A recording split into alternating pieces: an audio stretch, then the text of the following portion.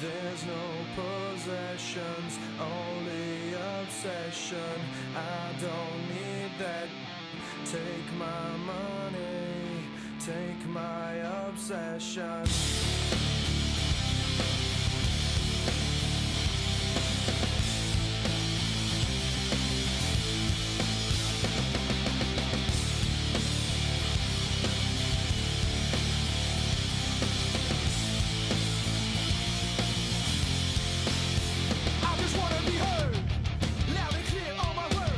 Welcome to episode 7 of the 2021 Draft Champions podcast. I'm here today with Rob DiPietro. How you doing? Hey, Zach. Good, man. Thanks for having me. Beautiful. Really appreciate you taking the time on this beautiful Saturday afternoon. Don't know if I'm taking up time from whatever else you were doing. You said you were just finishing up doing something outside, maybe, like, I don't know. Gardening. Trying to salvage my gardening. The frost hit last night. Tried to do a little covering with some, heavy sheathing just to give them some warmth and maybe they could shine through. But I lost whatever. I just picked everything that was hanging, and it was been a long season. I've had, stuff in there since April, May. So next move is the greenhouse. So first of all, and then after that, it's just Halloween, marathon, Michael Myers style. That a boy. Congratulations, first of all, on winning the Draft Champions overall. That's amazing, and it's really incredible because you did it with one entry. Yeah, you didn't pull what's his name? The guy, I forget the guy's name. Heberlig. You didn't pull a Heberlig. Yeah, Heberlig, and then the guy right behind me, Tyler Jung. He had, I think, 3 in the top 10 and almost 45 total entries, but he had so many good entries. So yeah, I was looking through those. You know what? I was looking through the first couple, the initial Draft Champions, not the second chance, but I'm like, how many of these top teams? Like, when am I going to see a team without Corbin Burnes? Yeah, right. That seemed to be a common theme, like on a lot of those teams. Absolutely. But I mean, thank you. I appreciate it. It was a hell of a freaking run. It was something that just wasn't real. Even when it was done, it wasn't real. I know Bloomfield tweeted out that, congratulations. And I'm like, when do they call you, or when do they email you and tell you won? And my wife was asking me, is it over? And I'm like, I have no idea. That's still hilarious. Shocked. Well, that's great. You must be happy. And yeah, absolutely. But still gunning to get better. There's a ton more to do, Absolutely. We were also in the main event together last year. Right. Both of us did not win it because our buddy, well, I don't really know him yet. He's coming on the show. Phil Dussault ended up smoking us in that event. Maybe we'll get into that a little bit later. But okay. Again, congratulations, and also congratulations on your podcast. It's been successful, and I've listened to, I think, almost all the episodes. I think the latest one I haven't listened to yet, but I just listened to the one with you and Phil, which is really that's honestly one of the best podcasts I've heard so far this year. Wow, I appreciate that, man. Thank you. Well, you know what? It was mostly Phil. Just joking. But you actually, I don't know if you know, you got a shout out from Toby on his podcast. He was talking about your podcast on his. And Toby's is also one of the podcasts that I listen to a lot. He's coming on. Him and Phil are coming on, as I told you before we started recording. They're coming on together later this week, and we're going to talk. But nice. he was listening to it, the one where you had Phil on. He mentioned your podcast, so you're doing quite well for yourself. You must be happy how the season went. So before we get started, I'm going to spend maybe 1 minute or two before we actually get into the nitty gritty. But how did you sort of get started in fantasy baseball? Because I've listened to your pod, and that's what you asked your guests. So I want to sort of get. Oh, cool, man! Thank you. Give me your story. That's a cool, yeah. So I have 3 older brothers, and we turned everything into a game. Whatever we were playing, even if it wasn't baseball, it became a game, and it became keeping stats. It became, keeping logs of everything. So the first year I remember playing fantasy baseball was in '94, the strike shortened season. We had a little lake house retreat that we used to go to in the summer, and it was a rainy day. And my brothers were like, "Hey, let's just do a fantasy baseball league." And it's interesting because we drafted after the fact, almost like they were doing the retro drafts early in the year during the shutdown. So we drafted post season being done, and that was my first memory of that. It's funny because my brother actually still had this sheet, which is, I wanted to bring it out to show you, handwritten. We didn't even do pitching though, so I guess it doesn't count. But I had like, it's just cool to look back. Fred McGriff, Ken Caminiti, Piazza. Rest in peace, Kenny. Yeah, Griffey Jr. and Mondesi. Oh man, but Sheffield. Sheffield, yeah. Was he there? Sheffield. Delgado, my boy from Toronto. Yeah, I loved him when he was a Met, big Met fan. But yeah, and then it just graduated into some home leagues with friends and family, keeper leagues, mostly keeper leagues. We have a long staying in about 21 year league now, 12-man keeper league. We keep 10. It's a budget, it's auction with incrementing salaries. We can sign guys for like 1, 2, or 3 year deals and have them up to as many 6 years.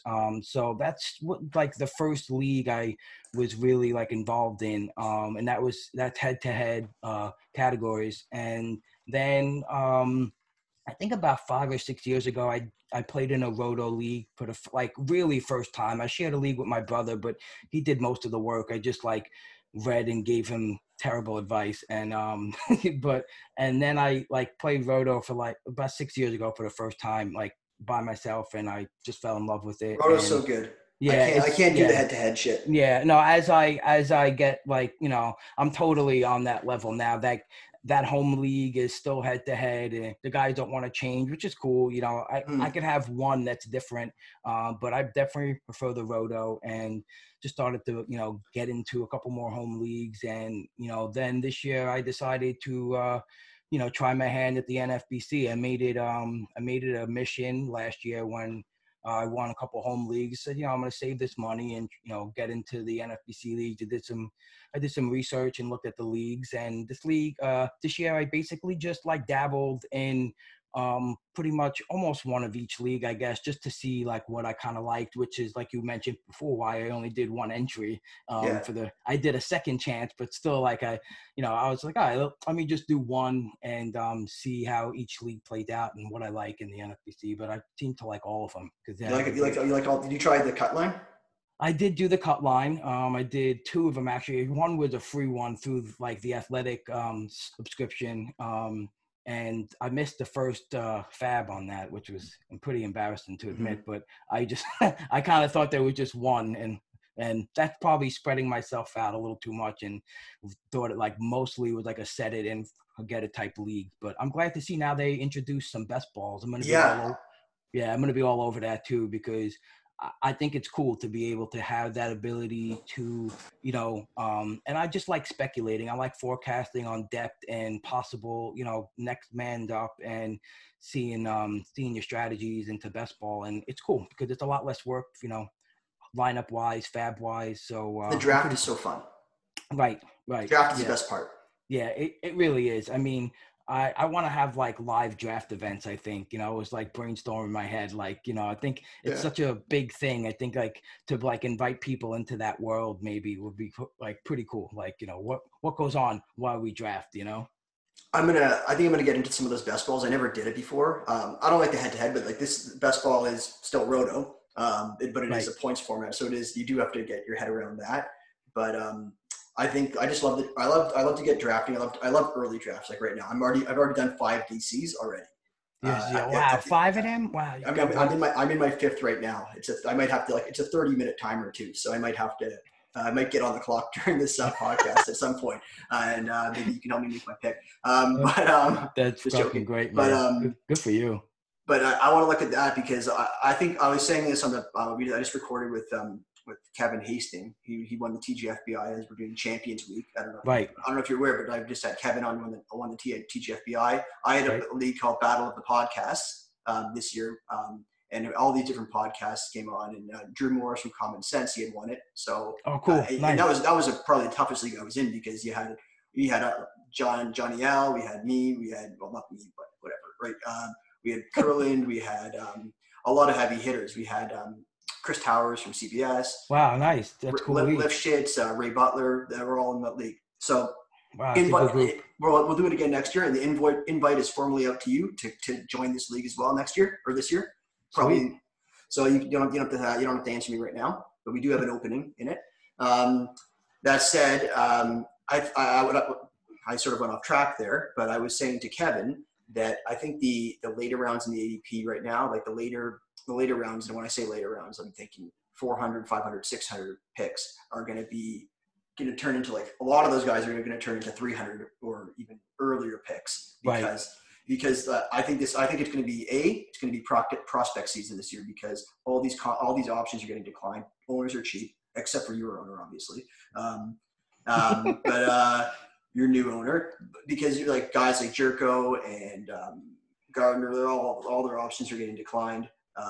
So I think you might see some cheaper options come into play, and that would lead to prospects getting called up even from lower levels, because let's face it, we don't know what's going to happen with the minor leagues. People are going to go overseas, maybe like Puig, who knows? So I think you're going to see or jail or what? Or jail. Oh yeah, one or the other. We got. We're Sorry losing, to throw you off. we're losing guys for international travel and incarceration. And then I think you're going to see closers. Like what I think I was saying also, you're going to see like almost probably 10 different closers that you're getting after pick 300 now that are going to be like pick around 150 come March. So I think you're going to see this big swing. That's why I want to, like, it's a pros and cons to drafting, really. I've been like thinking about that and hearing other people's thoughts about it, and I definitely see the value. And if you're doing your homework and you can stay away from recency bias and really tackle where the skills are and what skills you believe in, you could definitely get that jump on ADP now, like you said, before the jump goes from 3 to 150. And it just, obviously the other end is guys signing or not signing, or playing and not playing, and all those unknowns is you could get fucked. Like you could get Kopech, you could get Puiged, you could get Syndergaarded. I'm making up words here, but you could also there's also injuries, and then there's also the fact that Mike was saying on the podcast the other day, he's saying also people get to know who you want too, because let's face it, I've done 5 drafts, and I think there's quite a bit of overlap between who's drafting with you. Okay. So but also usual suspects. Usual suspect, but you're also getting a pretty cool look, live look at the player pool and what maybe, getting a jump on it. So that I'm definitely looking to get into one soon. I just joined the great, the Dynasty baseball championship, that Prospect Live. Yeah, I just jumped into that too. So I did that last year. They're close to filling. I think there's like 2 more guys left to sign up, and then that legal start. So I'm gonna get that in a DC going, soon at the same time. Attaboy. Yeah. Let's get into the 2020 draft champions, the winner. Cool. Maybe just take me through it. Take me through the highlights. You had a lot of good picks there. I'll tell you, it's fine. I'll tell you one thing before you just maybe go through it, but I'll tell you one thing that's sort of coincidental. I was talking to Kevin, like I said yesterday, he won the TGFBI, and I'm talking to Jim Tomini tomorrow, who won the main event overall. Wow. All 3 of you had Jordan Alvarez. Who really? You got nothing, but you all won it with Jordan. Wow. And while Jim drafted after his ADP was suppressed, so I think you got him like in the 8th round, but I think you got him in the 3rd or 4th. Yeah, I got him in the 3rd round. Yeah. And I don't know. I think whatever. Yeah. So when you go through your team, take me through the team. Okay. Yeah, I'll take it through real quick. So at the top, I started in the 1st round with Trevor Story, and on the wrap, I ended up grabbing Freddie Freeman. And my thinking there was I definitely wanted a stolen base asset early, and I like their overall skill sets in that I think they're very safe. And when I'm picking up top, that's what I'm looking at. And I think that's why like a guy like Mike Trout is so attractive. It's just because they give you the comfort of like, they're probably not going to bomb, they have skill sets where I don't see them pushing, losing your team for you. And so I was happy to start off with those 2 guys. I had them actually as my 6th and 8th overall batter ranks Wow. last year. Oh, Yeah. batters. Okay. Yeah, batters. Well, So still, that's pretty high yeah, for Freeman. right. I just was taking in like the first base thing. You know, I had gotten into a couple drafts prior to that, and every time I tried to, you know, get Voit, I got beaten to it, and I ended up with Cron. So I had a lot of Cron. I still don't say it right, but Which Crone? CJ? it's grown, yeah. So I had too much of that, and when I came up to this draft, I just determined that I gave Freeman a bump, and in that respect, I wanted to, you know, target him, get him, just lock that, you know, first base up. I just didn't like the way I was falling with first base and other drafts. It's So the same thing this year too. I think the first yeah, base. yeah, right. It looks like it's, you know, it's going to be that. And then, like you said, Jordan was my third pick, and you know, got nothing from him. And then I jumped Bichette for like I think probably about 20 or 30 picks above his ADP to take him. And I didn't get much from him, but he did give me some steals when I needed it. And then so I like to wait for, you know, the pitchers. I definitely see the effectiveness and the allure of the pocket aces, because, you know, it works. But when I do it and when I've tried it, I've just failed to fill my roster in afterwards. Like I haven't, you know, gotten that down yet. So I don't, this is the way I've always drafted. So I'm comfortable doing it. I try to look for like 2 anchor type pitchers that, you know, within the like range of outcomes that if everything falls in line, they could end up in the top 10. And I felt strong about Bauer and Lynn just giving me innings. And that was round 5 and 7. So Those were great picks. yeah, pick 72 and 102. And again, I was just targeting innings. I was like, all right, I want guys who I think they're just going to throw. And Bauer was a target because I had him grouped with Darvish, Giolito, and Nola as just like a similar skill set.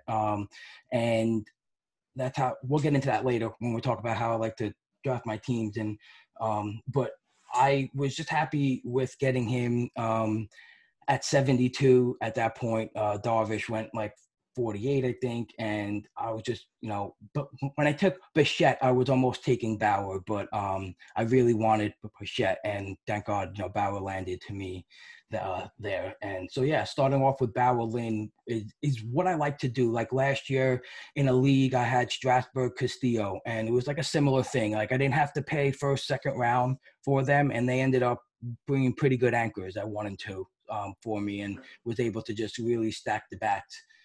Is what I like to do. You know, that's the way I'm comfortable drafting. I feel like that's my wheelhouse. But I definitely wouldn't be opposed to doing a pocket aces. I just have to get better at filling out my roster like after that.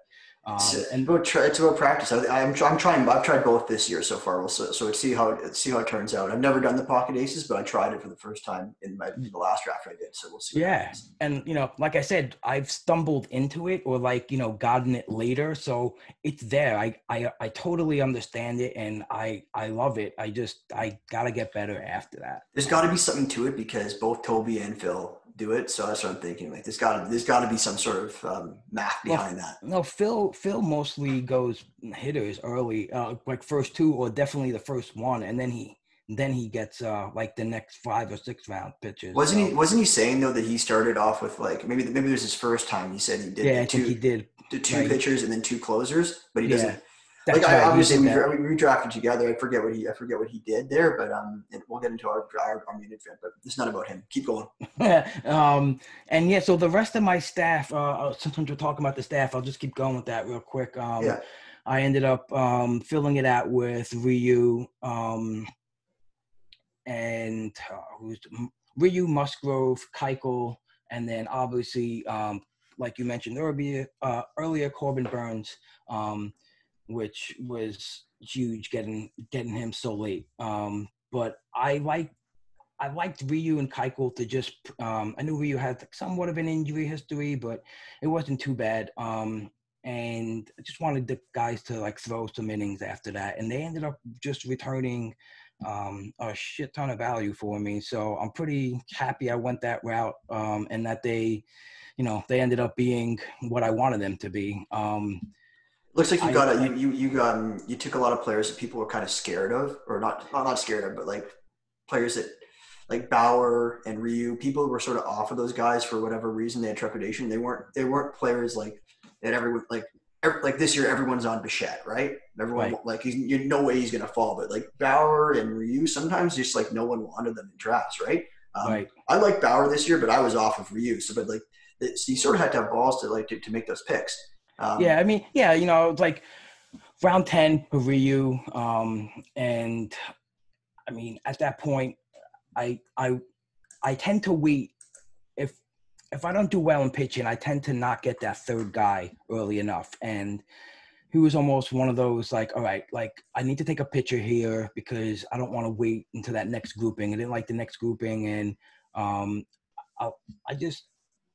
it was the right time to take a picture, and he just happened to be the guy that I targeted right there, and it was big because it's in terms of auction value, like I just totaled up like my pitching staff. Like I could have bought my pitching staff for $55 out of their average ADP, and they returned they returned the worth of 125. So they gave me like $70 in value that staff, which was pretty amazing. So that happened to just go right. So I was pretty happy about that.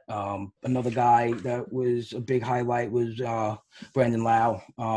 I picked him at 169, and right on March 6th, his ADP was 202. So I jumped that. Well done. Yeah, I wanted that. I felt the power threat was legit, and was just hoping that he just wouldn't get platooned or left out of a role. But that was a hit. What do you think about him this year? How do you see his value? I mean, with second base being pretty weak, and you'll get the streak and they ended off the season like not so hot, but I'll be right back on him again. I think I just like the skill set. Round 5, that's where he's going right now. That's where he just went in the latest draft. I'm just looking at the board that I'm in right now. He went round 5. I don't know if that's early or late compared to what he usually does. That's pretty. Yeah, I haven't really like valued my rankings for like a DC draft. That's why I haven't really jumped into it yet. But I have to look at that. That seems a little high, but again, being first 3 we did.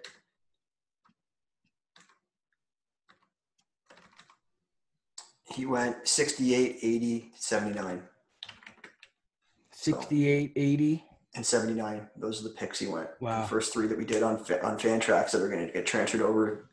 Wow. Going to get transferred over into the NFBC. Oh, it's going to get transferred? Okay, yeah. That's cool. Yeah, so that seems a little high. Again, that's I'll probably be staying away from that if that's the cost. Let's see. So another thing that I really wanted to highlight was, so obviously was looking to get some multi-positional guys. Was thinking in my head, like I said, it was my first DC ever, and really first like large draft and hold. So I definitely wanted to target that, but I didn't want to spend it early. Like I didn't want to like reach for Kingery or go higher than above round 20 to like really target a guy for multi-positional eligibility. So Profar was a guy I targeted, and I got him in round 24, and then as Jubal Cabrera and Chris Taylor in round 29 and 31. Those are money. Yeah, you know what? I just they were guys who just like have hit tools that keeps them in the lineup like almost like nearly every day, and Profar really never came out of the lineup this year, and so that was huge. He returned $13 of value at pick 350, and Chris Taylor $14 of value at pick 462.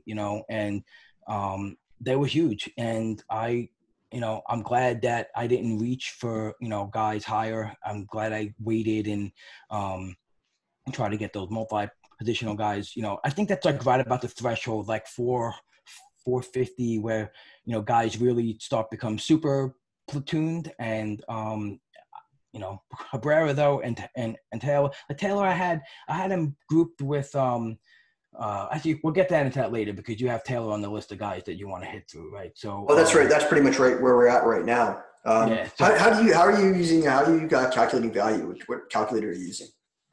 I was using the auction calculator on Fangraphs. Okay. Yeah.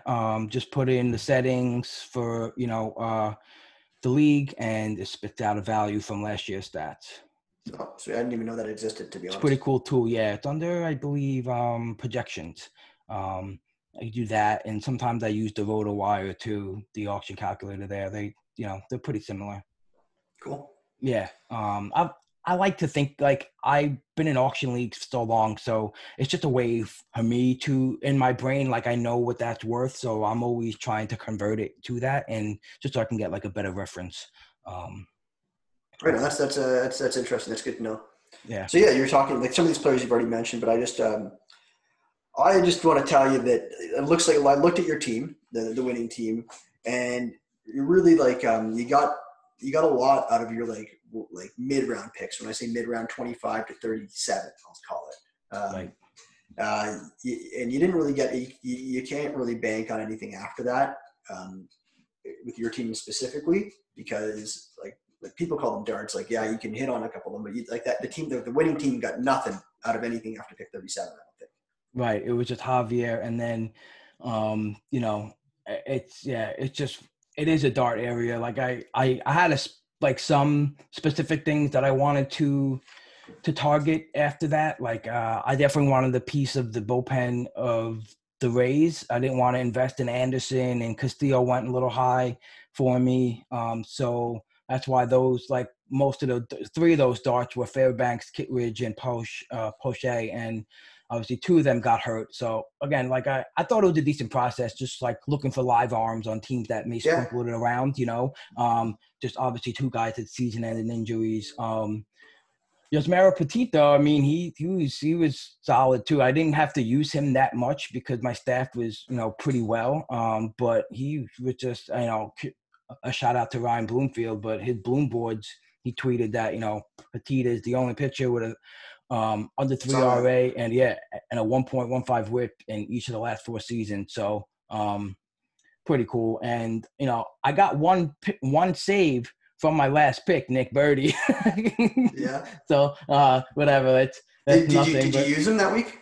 I did. Yeah. Nice. Yeah, I happened to use him. Yeah. See, a lot of those guys, like, it's hard for me to wrap my head around that. Like, okay, let's say you grab some like a reliever from Tampa Bay, and like they're like when are you, like, if he's not anointed and crowned Sir Closer, how often can you use him really? If you have like 7 or 6 good starting pitchers, and then you have 2 legit closers, you really have only one other spot. Is he gonna make the cut? So yeah, I guess when you're that late in the draft, then like even in this sprint, I guess it's like 1 week is worth it. Yeah, it's just like, that's my strategy too. It was the last point was wanted to get on the highlights of the season was, I don't tend to draft closers, early. I like to speculate later on, like live in the column A, Melanson, Kinsler range, and then really take high leverage arms on above 500 teams, that have like low whips. I really try to target that. And like you're saying, like, you don't really know when you're going to use those guys, but if your staff is a little weaker and it's not, up to par, sometimes, throwing a guy like a Fairbanks in will give you 6 strikeouts and good ratios versus Jordan Lyles getting lit the fuck up. Like, yeah. Exactly. So it's again, right, it all comes down to roster construction and like what, so but those were the kind of targets that, again, they're darts, and they were just, like, I hoping that I didn't have to use them to count on anything. And and actually another guy that I used was pretty big when I had an injury. I think to Keuchel was Alicia Hernandez. He gave me I had him in the lineup. He gave me 15 innings, a 20 Ks, a 2.9 ERA, and a 0.8 WHIP. So that was huge for like round 38. I'll take those 15, solid innings. So yeah. But yeah, it definitely wasn't as good as that middle pack that I had from 25 to 35 with Burns, Chris Taylor, Teoscar, Ryan, Presley, and and Will Myers. Don't forget about Yeah. Will Myers. So I see you took Christian Javier in around 37. He was a hot waiver wire. He was one of the hottest waiver wire pickups during the year in Valley leagues. I'll toot my own horn too. I had him in about 9 of these DCs as well. I was drafting him in the 40s or whatever. I think I could usually get him after round 40. Not if I drafted with you, evidently. What do you see in him? And if you feel comfortable, do you have a guy for 2021 that you can see that has some similarities? You know what? I was looking at Houston's overall. You know, I didn't predict Justin Verlander getting hurt, but I think around that time he already reported like one thing being off. I think it was his lat, but just all the guys in general scare me. So I was just looking at their staff and Lance coming back, not knowing if he was going to be able to pitch the whole year. So I knew I wanted to target one of those, Astro arms, Javier Framber, and Javier just was the top, he wasn't a super top prospect, and he had some lights out strikeout numbers that a lot of people were questioning whether he was going to be able to translate that into the league. But I felt like he just had a profile that screamed like he wasn't going to be like Cy Young, but he wasn't going to be bad either.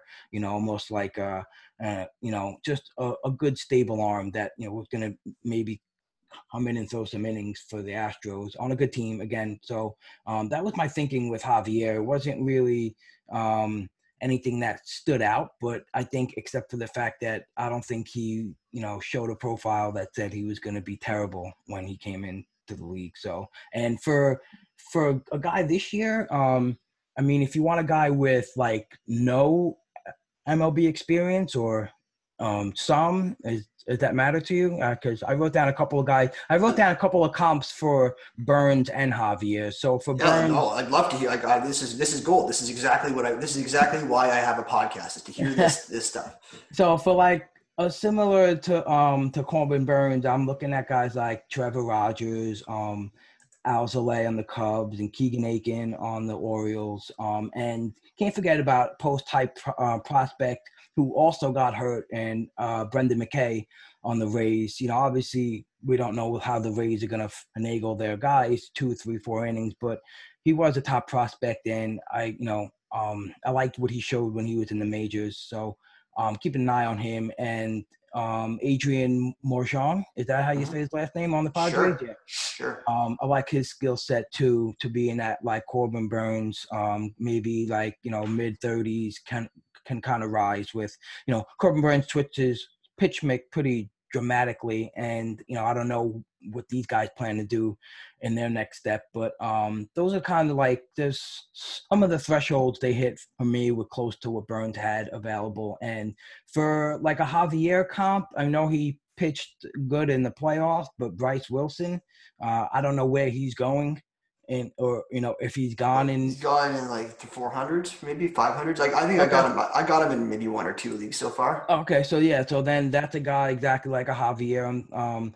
I like what I see from him. And you like him or Kyle Wright more? Who would you take? I like Bryce Wilson more going forward, and not for this year and for the future too. I don't think he's gonna be a stud, but I think he's just gonna be one of those pitchers that just gives you and gives the Braves innings and just a stable skill set. Not like Cy Young, but just a solid 3 consistently. And the other guy I wrote down for a Javier camp was Ethan Small on the Brewers. Okay. I know he's pretty young and he got drafted in 2019, but some of the things I've read seem to be he might get an accelerated path into the majors. So he might be a guy to look at. Good to know. I think I have him maybe in a dynasty league or 2, but he's really been off the radar in these leagues so far. He hasn't been drafted. Yeah. So and another thing, I kind of there's a drafting style that Ron Chandler made popular called extreme regression drafting. So what he did is you build this core guys, stable core guys, but he does this exercise where he takes anyone who has risen over 70 to 100 ADP and anyone who's fallen 70 to 100 ADP and like see where you can leverage the market those guys. See why they kind of felt like they're falling so far, you know. And you know, I know you said they might you know fix itself maybe by the time February, March comes around. But I think there's a couple of guys that I noted that were they look pretty low to the fact that, you know, you may want to look at them. I think it was one guy I picked out with like Odorizzi, you know, he had like 180 ADP last year, and now he's, you know, in the threes. Like, well, that was on the too early mocks. I don't know what he did in the DCs. Well, you know, the DC, I have an Excel sheet that has all the first three DCs we did in Fantrax. Yeah. So I have it all in Excel. He went 430, 439, 351, and 405. Yeah, so that's a guy, you know, like that's a guy I'm like, I'm going to look at his injury. I'm going to look at what's going on, because from 180 to 400 is, you know, that screams, you know, there might be value, you know, obviously that's value, you know, possibly like it's a 200 pick jump.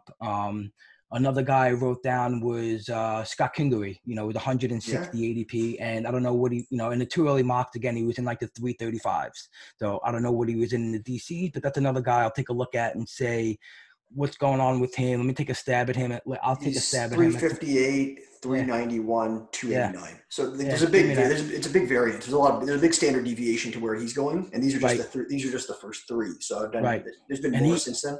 He hammered the ball the last 3 weeks. If you really take a look at his StatCast, he really went. He took a step up. So, and I think there was just between the COVID and just the short season. I don't think at the skill set you can run away from yet, you know, especially at that price, you know.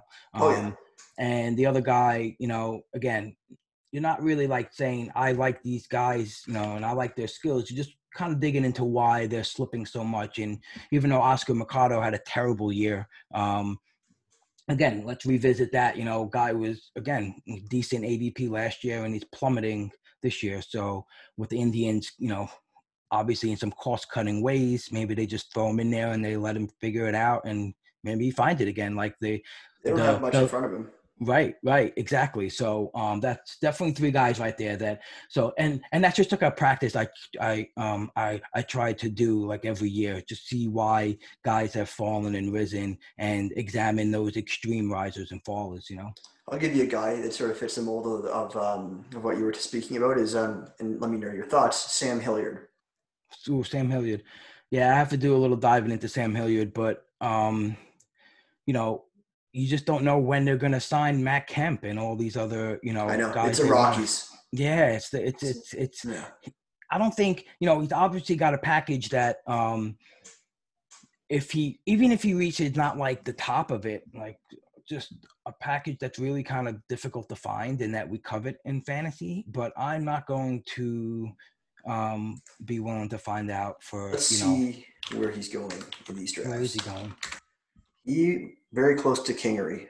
401, 360, 316. Wow.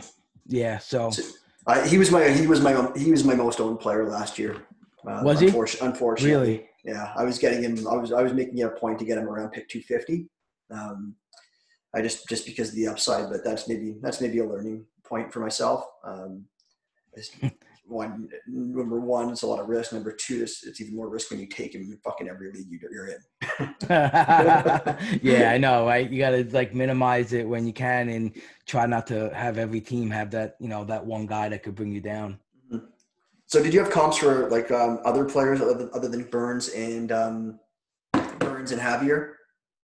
No, it's like those are the ones I wrote down because I know you asked me like kind of take a stab with like a. Okay, like perfect. That's awesome. I love that. I love the players that you that you've listed there. Yeah, you know, when you're in that range, you know, like my thought was, okay, you know, I think I have a stable set of inning eaters / you know, possible K upside, and so like what's your swinging, you know, like what are you gonna try to hit a home run with, you know, like at 30 range, you know, if you feel like you can't count on him at a guy like a 30-round pick to like be your number 3 or 4 starter. And I think that's where you have to take into like account, like you have to factor in your head, like, do you have a reasonable expectation of this pitch, of this pick? And my expectation was if he gets better, gravy, and I could just throw him into the rest of the team. And if he's terrible, then, oh well, round 31 pick. Well, what else can we say? What else can we talk about this draft? I guess are you? Well, I've sort Talk of about the speculative closer route that I took. Again, like I know I mentioned that I don't like to really go closers too early. I took Keeler in round 13, and then I didn't.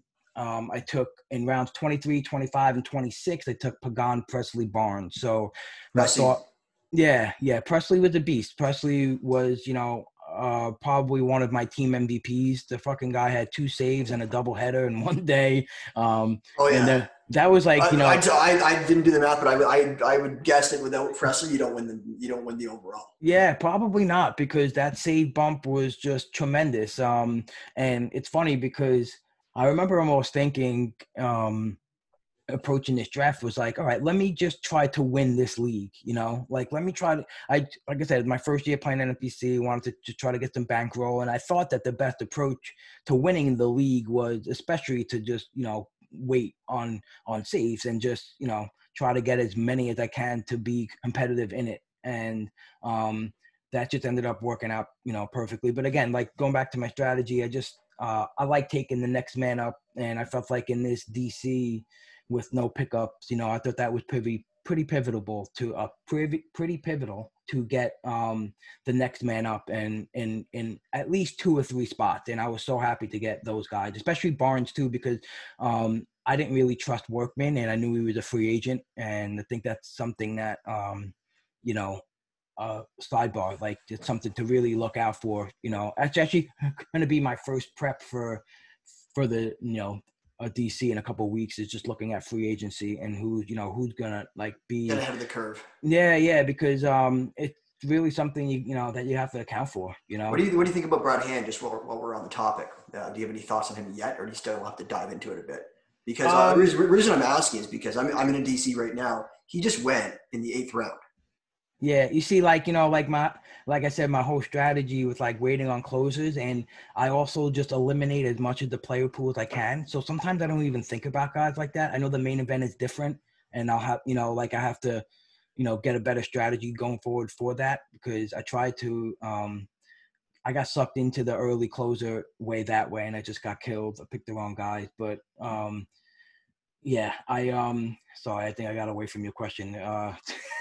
What was my question? I think I got away from my own question. Was it? Actually, it was it was about fading closers we talked about. I think you asked yourself. I think you asked yourself this question. 8th round, Brad. Brad Hand in the 8th round. Sorry. So like already, I'm on the fence. Like I'm not even gonna be looking at him for DC. I'm not looking in that range. So any closers in that range, I probably won't even read up on yet until like the main comes and I'm ready to have to get closers in that league. But fair enough. That's not my strategy. So like I said, I'm really trying to eliminate the play pool. I know a lot of guys talk about that. Then making that, that's a good transition into what we're going to talk about next. Like limiting, because the next question was, how do you what's your overall strategy? Because you said you like talking about this most, and so do I. Like what worked for you? How do you construct your roster? And I think you're getting into it. And I interrupted you. I'm sorry, but just to sort of get the topic that the topic out there, roster construction, and you're talking about just eliminating players. And I know that that's a strategy some people use.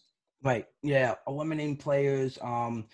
Just seeing, just focusing on guys that pop to you, guys you think that can make an impact on your roster, however many you think it could be, 150, 200. Obviously for DC, you definitely want to know the player pool, but it doesn't mean you have to get in depth on every single body. That's just my opinion. But so when I attack a draft, so I'm like a product of the Mayberry method that Baseball HQ employs and the BAB system that Ron Chandler does. So what I do is I I take my own observations of players, and those two systems aid me in like establishing basically like a tiering of skill sets. And in those tiers, I have like buckets of players that share like a similar profile. So I'm not trying to find what's different about players. I like to find like who's the same, like who's a similar profile that, you know, with a couple of gusts of wind and a couple of this and that, their stats can be in the same range. And then I just try to attack the ADP that way. So basically I just put players in like buckets of skill sets and try to see where I can leverage the market, you know, from there. And then I target that player that I can get later, you know, and prioritize other skill sets. I'll push those other skill sets up that maybe I can't get later in the draft. Maybe give an example from maybe last year of that. For like a specific player. Yeah, give me an example of a skill set, like a skill set you're like that. Give me an example of like maybe two players that are in the same bucket and one that you would target because you could just get them so much cheaper.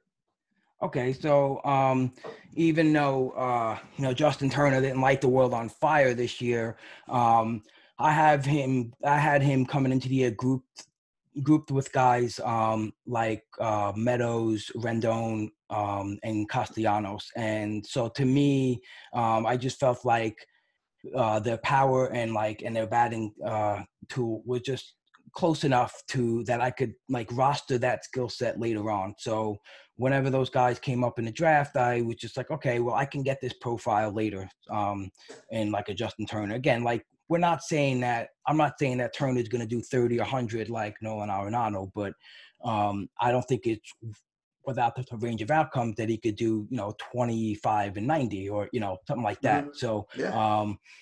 So that's how I like to, you know, approach that. So I'll give you that with Turner. And then if we take a look at another guy, let's see, you know what, maybe we'll talk about a guy like Chris Taylor. Let me pull him up for a second. I just didn't trust him because of Lux. I just didn't trust that he got the playing time this year. I was off. I know.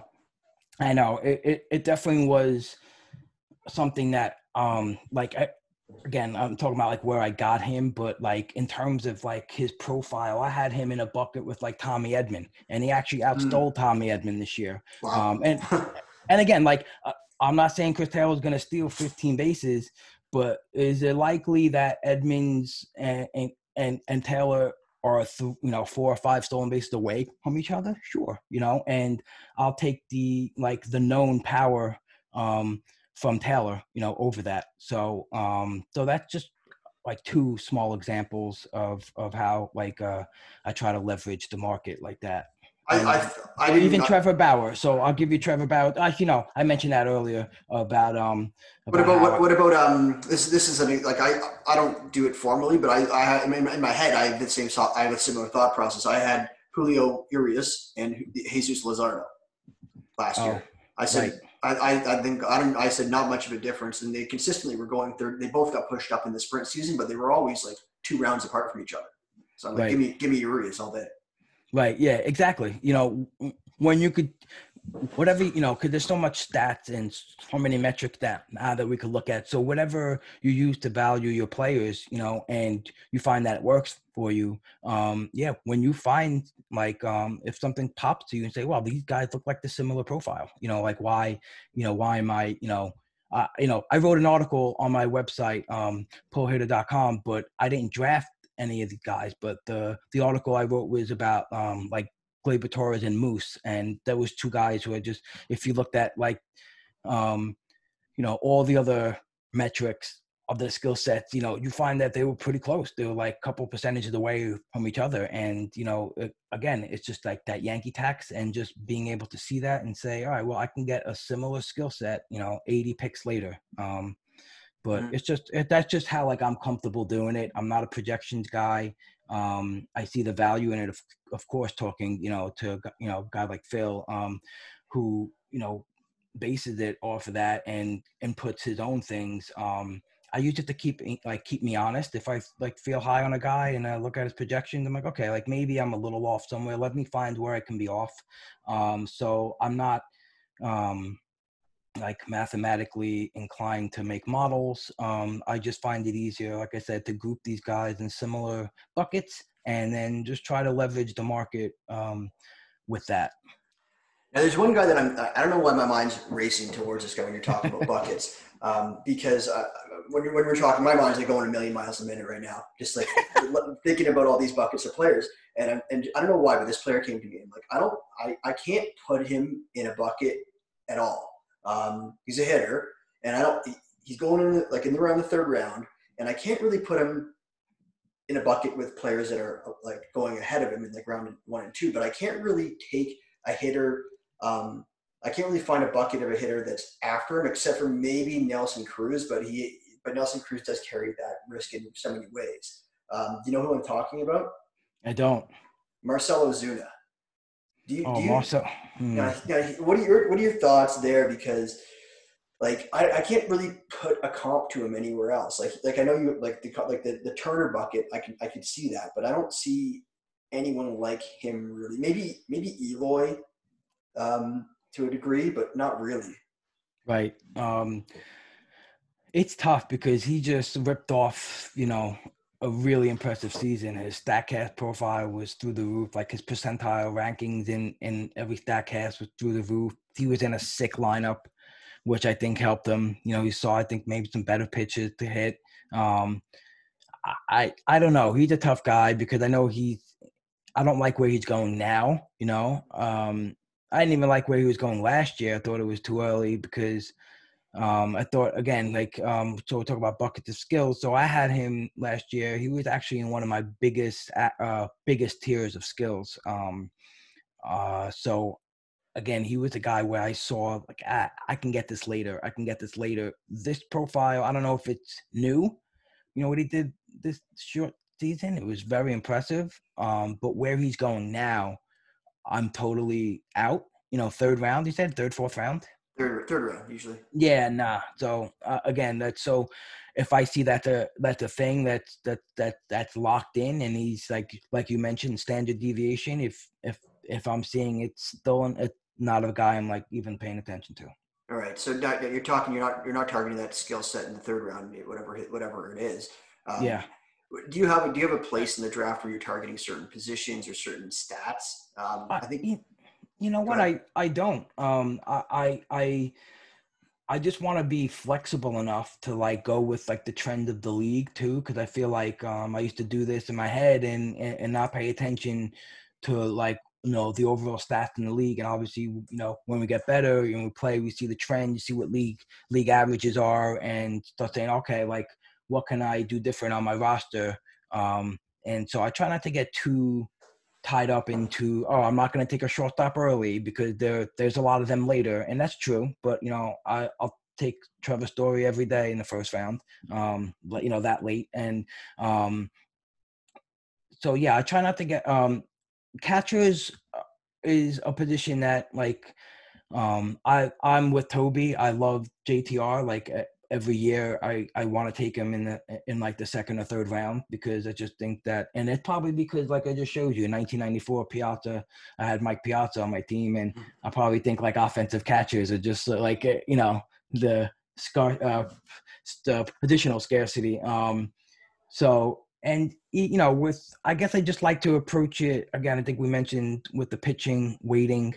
Not going too early for pitching and closers, unless there's a great value that's falling. Then I'll try to grab it if I think it's worthwhile. But no, I don't have like a specific attack on like when I'm gonna get specific stats, I guess you want to say, because I'm not chasing the stats, I'm chasing the skill set. So, but I will try to stay with hit tool and speed as much as I can up top, because I think that gets I don't want stolen base guys that are just going to hurt anything else on my team because there's more power than ever and there's less speed than ever. So my whole theory on that is like I need less speed overall to compete, even if you don't want to try to win the category.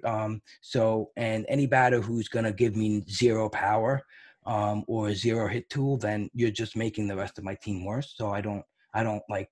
That's why I'll prioritize that a little bit up top, the speed and the hit tool. Are you someone that just doesn't want anything to do with a guy like Joey Gallo that just would kill you in that one category? Or I'm not gonna say totally not want to do with him because, or like a rabbit, like the opposite. Who is that? Or like the opposite, like like the rabbits, like the guys that just steal bases, like right, like your Malik Smith. Right. Yeah. No thanks. I don't look at Malik Smith. That whole profile again, I throw away. Don't even dive into that. I like that 15-15 guy, the 20-20 guys. I'll live with those guys all day. And even 10-10, 8-8. Like what I said. That's why I love Chris Taylor. He was just a guy who was doing 15-8 every year, 15-9. Like I'll take that. Because he doesn't hurt me in power. He's not killing me in average. You need the power. Especially like in the DC. I think like where you can't stream hitters every week that are maximizing ABs. You want to have those skill sets, locked in that they're not going to hurt you out. So yeah, that's another player pool out. Malik Smith out. Joey Gallo, no, like not totally off Joey Gallo because the guy hits the ball so hard that you just want to trust. All you got to do is square up a little more. Or all you got to do is he finds the groove, but he's not a guy at target. But he's not a guy I would say no way to. I guess to be a guy like in a bucket with Miguel Sano, like just gets to the value Sano later probably.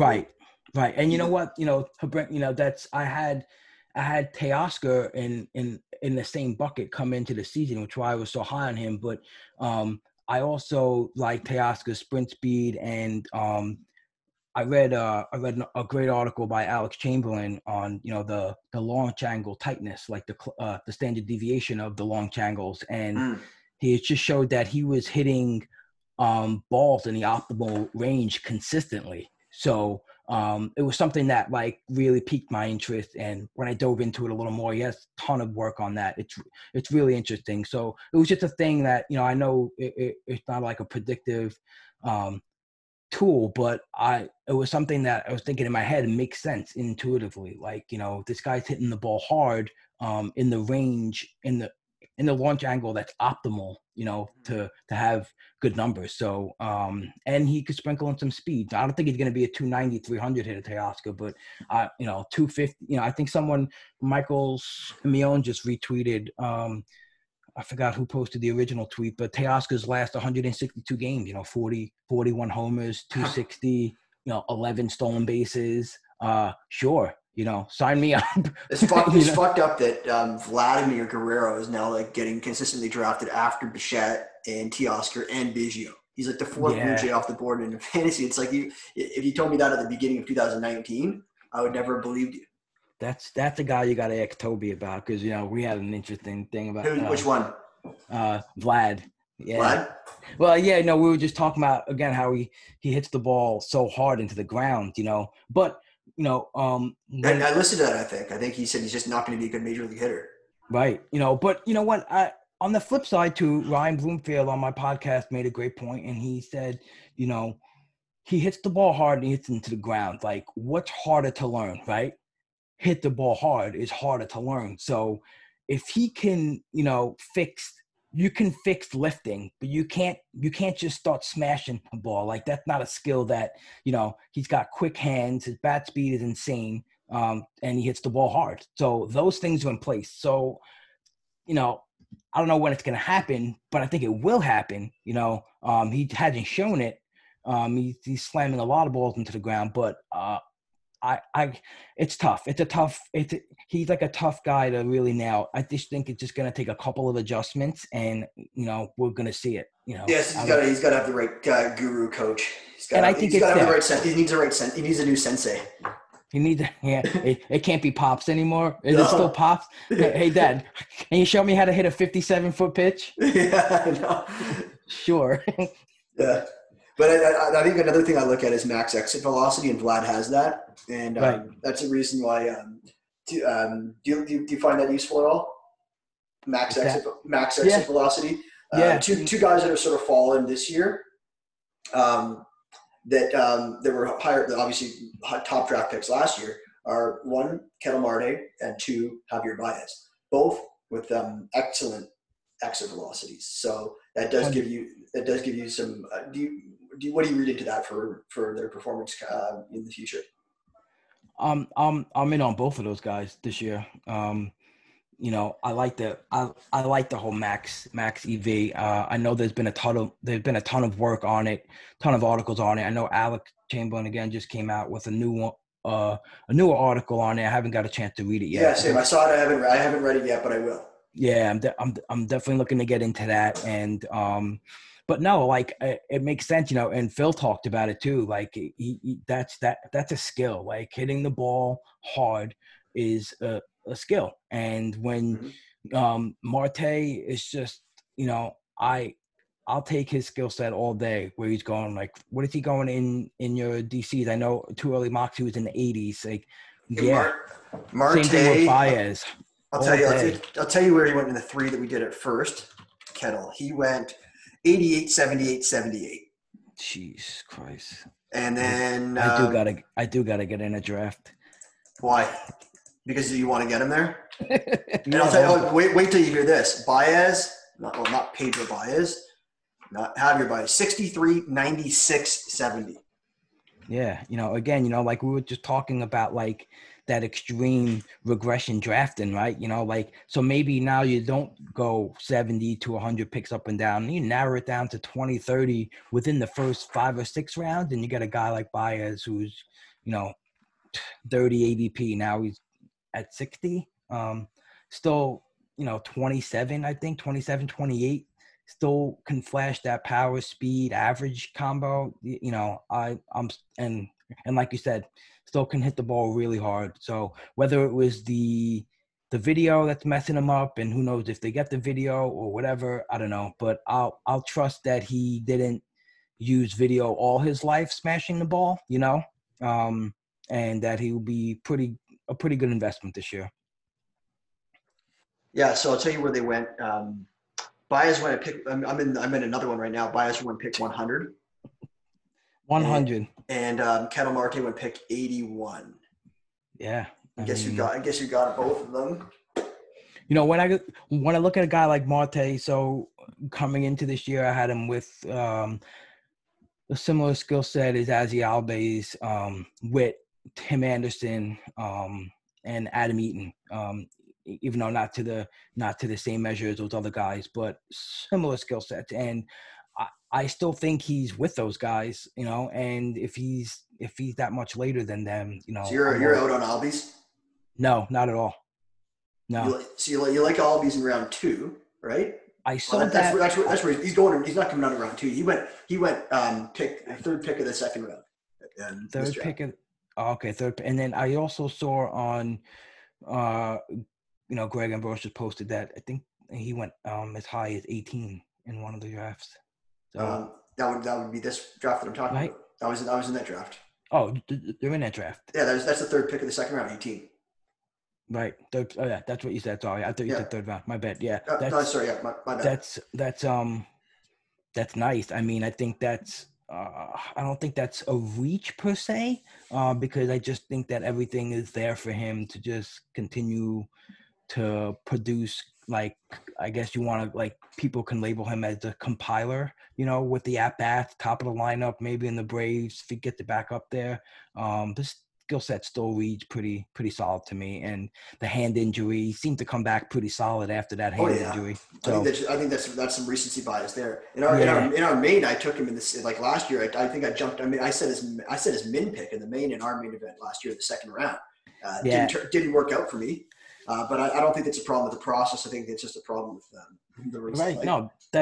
That's great process, because my second round goal was, my second or third round goal was in that main with Albies and Baez, and when you took them pretty early, I was like, okay, just gonna have to pick the Baez, but there's nothing wrong with that pitch. Didn't Phil get Baez in that league? He did, yeah. Yeah. Again, another guy he worked past, but yeah. Yeah. Well, you're not really upset that in hindsight, you're not upset that both those players got taken. Right. In hindsight, but yeah. Definitely guys I wanted for sure. Yeah. Right. Do you want to talk about starting pitching? I don't. Let me know if you have to go at any point. But do you want to talk about like your approach to starting pitching? And we've already talked about it quite a bit, I believe. But Yeah. how many where are you targeting pitchers? But you said you don't. You already said you don't really target a position. Right. Yeah. I try to determine ahead of time like where I might where I want to take a guy. And Bauer, like I said, in the DC specifically, for this draft, I wanted to get one solid pitcher to start, and I didn't want to do it early, so I waited for Bauer. I just that's just the way I'm comfortable drafting. So once I get better at pocket aces, I think I'll probably try to use it more. I just I think like we've mentioned, I just have to fill it out better after the fact. What do you mean by fill it out? Because I found the same thing. I went pocket aces for the first. I Yeah. never did. I'm like, okay, I got to try this. I tried it in the last draft I did. Yeah. I guess because like I'm not comfortable because I haven't done it that much, so I don't know how to really fill out the rest of my team after that. I just have to really crunch down like how to fill out just the rest of my roster positions after that, and then when next to go back to pitching, and I think that's one thing that I messed up on in one league I did pocket aces is when do you return back to pitching, right? Don't wait too long, because in your head you're like, I got these two studs, it's done, but it's not, and I think that's where I messed up. In my brain it's telling me, you went pitcher first and second round, like you don't have to pick one until round 12, but I think that's where I have to train myself to just say, okay, it is okay to pick, 3 pitches maybe in the top 8, rounds. Not my preference, but just have to get comfortable doing it, Right. Yeah. So do you have a cutoff for like when you want to get your top 6 pitchers, or I guess are you comfortable, like I guess we're talking about a DC, are you comfortable having less than 6 starting pitchers that you can not studs, but pitchers that you can start regardless of matchup? Are you comfortable having less than 6? And then if you're not, when do you want to have those 6 by? And I guess that would change year to year. I guess it would kind of change year to year. Again, this was my first shot at it, so I didn't know what the best approach was. And in my head, I think like in general too, when I'm drafting for pitching, I feel safe with guys who I feel like can just give me innings. A guy like Keuchel, guy like even Rich Hill for a couple starts, but they won't be like, or Kyle Hendricks. Everyone loves a Kyle Hendricks, like a stabilizer, and then trying to hit with your other arms, like really high upside arms. I think I'm going to try to get 5 or 6 pitchers a little earlier than I did this year, especially the last couple. But I also have it in my head to try a couple of different DC strategies. I think one, I'm going to actually I think this may be the first team I do. I think I might just draft a team off of last year's ADP and just see how it goes. And not like take any, I'm not saying I'm going to take any adjustments from this short season, but I'll stay away from extreme risers and fallers and just basically stay in the middle, safe. Yeah. I think I might try something like that. And I think I may try something where I take hitters, again, like really top 5, 6 picks, and then maybe roll off 8 or 9 pitchers in a row. Yeah. I think it's the good thing about being in multiple drafts. You can do multiple things. Right. And on the flip side too, I'm thinking in my head, like, is this the right path? Like, like you want to get more exposure. You want to try different things. I won. So I'm like, oh yeah, let me do some more leagues now. But in the same way, it's like, is it going to take away to how much I put into one strategy and make that one strategy perfect, as perfect as I like it? So, but I think I'm going to try some different, pitcher splits that way, and especially because I feel like, I think we mentioned like after 400, 450, the steady batters kind of just, platoon just plays heavily after that. So maybe just do a whole run of pitching after that, like, I don't know. But I definitely think it's important to be flexible. And like you said, league trends, pay attention. Pay attention to guys going less, less on the mound, less per start. So how are we going to counter that? Is there going to be a rise of middle reliever? Is the piggyback going to get like coveted, or, who knows? It's all to be studied upon for the next 5 or 6 months. Right on. So I think we went through everything. I do have one more question that I asked Kevin when he was on before, just because we're talking about roster construction. Okay. And that's the one thing that I'm super interested in right now. Right. Because player evaluation is what it is. There's so many things you can do, but I guess if there's one, skill, I asked the same question before. Is there one skill that you've acquired over years of playing fantasy baseball that you've been successful harnessing in terms of like roster construction? Oh, this is a good question. So just like the biggest thing I've learned. I'll tell you what Kevin said, and just to sure, just to buy you some, but I'll buy you some time here. Because it's a tough question, and what roster construction is a term that sort of just gets thrown out, but it's like really it's easy to say I'm worried about roster construction, but what actually is that? Like how do you get good at that? He said working backwards. And when he said just finding players that he liked, lower in the ADP, and then knowing that he could sort of pass on certain players earlier because he knows they're always there at the end. And he didn't really have like a position or a stat that he targeted. He was the same as you. He said, no, not like I don't target a position or stat at any particular time. But he's like, that in terms of roster construction, working backwards was his answer to that.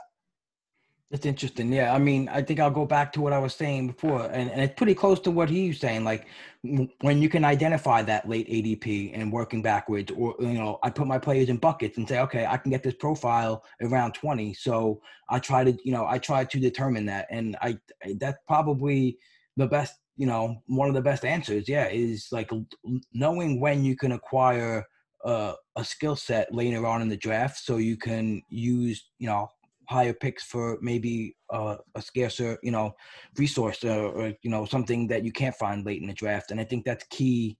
That's probably one of the biggest keys to roster construction, knowing your player pool.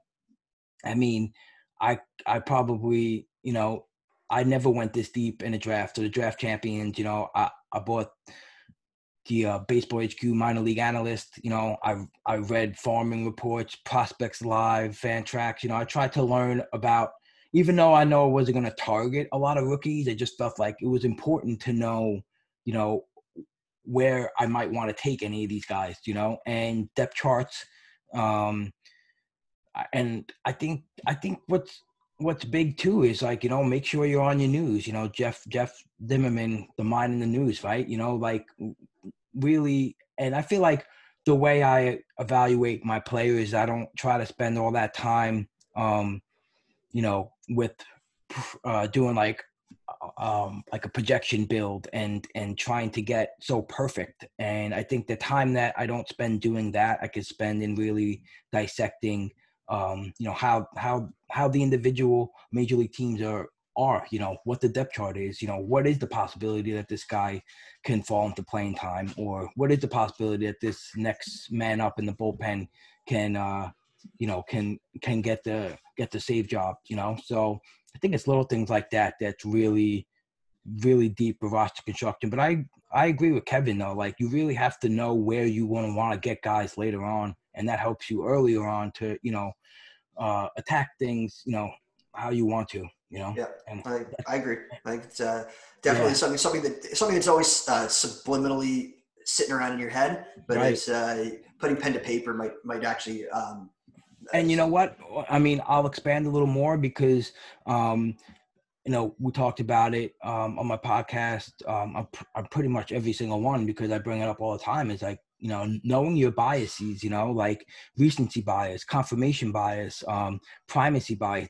These are real things. These are real things that people struggle with in real life, and or not struggle with, but this is the real thing that goes through your brain all the time. And when it comes to fantasy, it could really damage how you manage your team. So just make sure you're not drafting off the last 60 games only.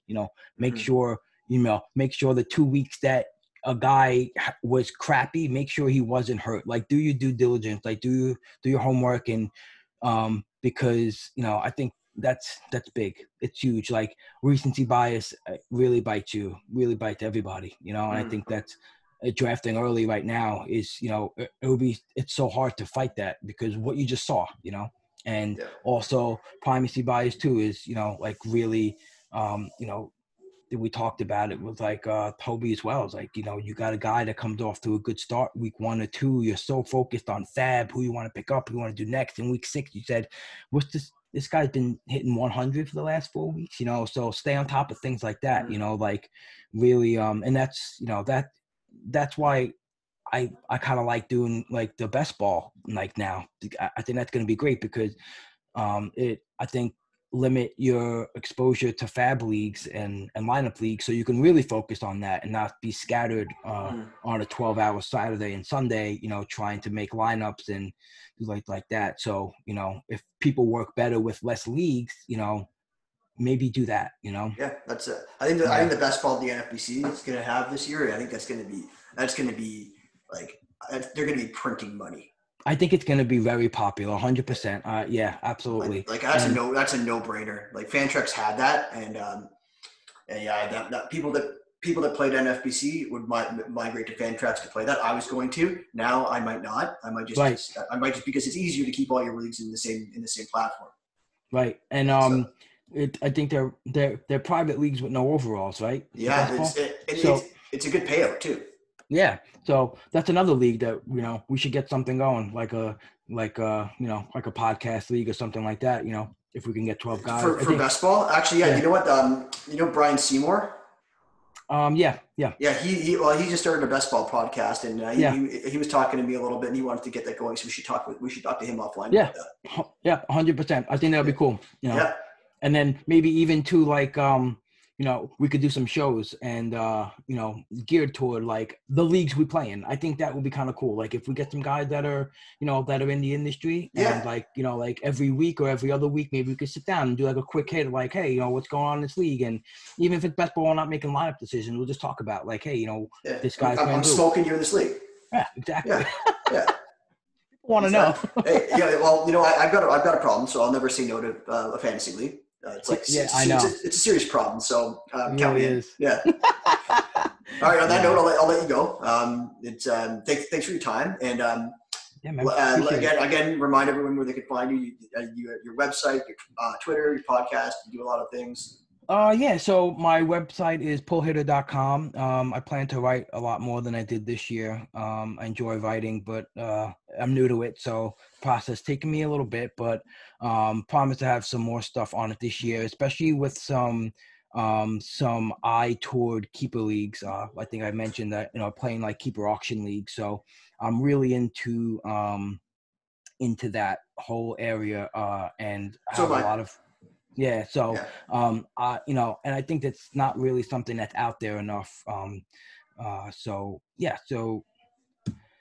can find me at Deadpool Hitter on Twitter. That kind of rhymes. Didn't realize that until now. I didn't even realize that either. At Deadpool Hitter on Twitter. And I have my podcast page too, and that's at Pull Hitter Pod. Check out, podcasts, and you can reach me on email too at pullhitterpodcast@gmail.com. And I'm just open for dialogue, man. Just even if it's not fantasy, if people just want to talk baseball, sports, anything but politics, I'm in. Perfect. All right. Well, thanks very much, and have a good day. And we'll pump out this episode probably right away. Cool, man. Zach, I appreciate you having me on, man. It was a pleasure talking to you. Cool. All right. Thanks, buddy.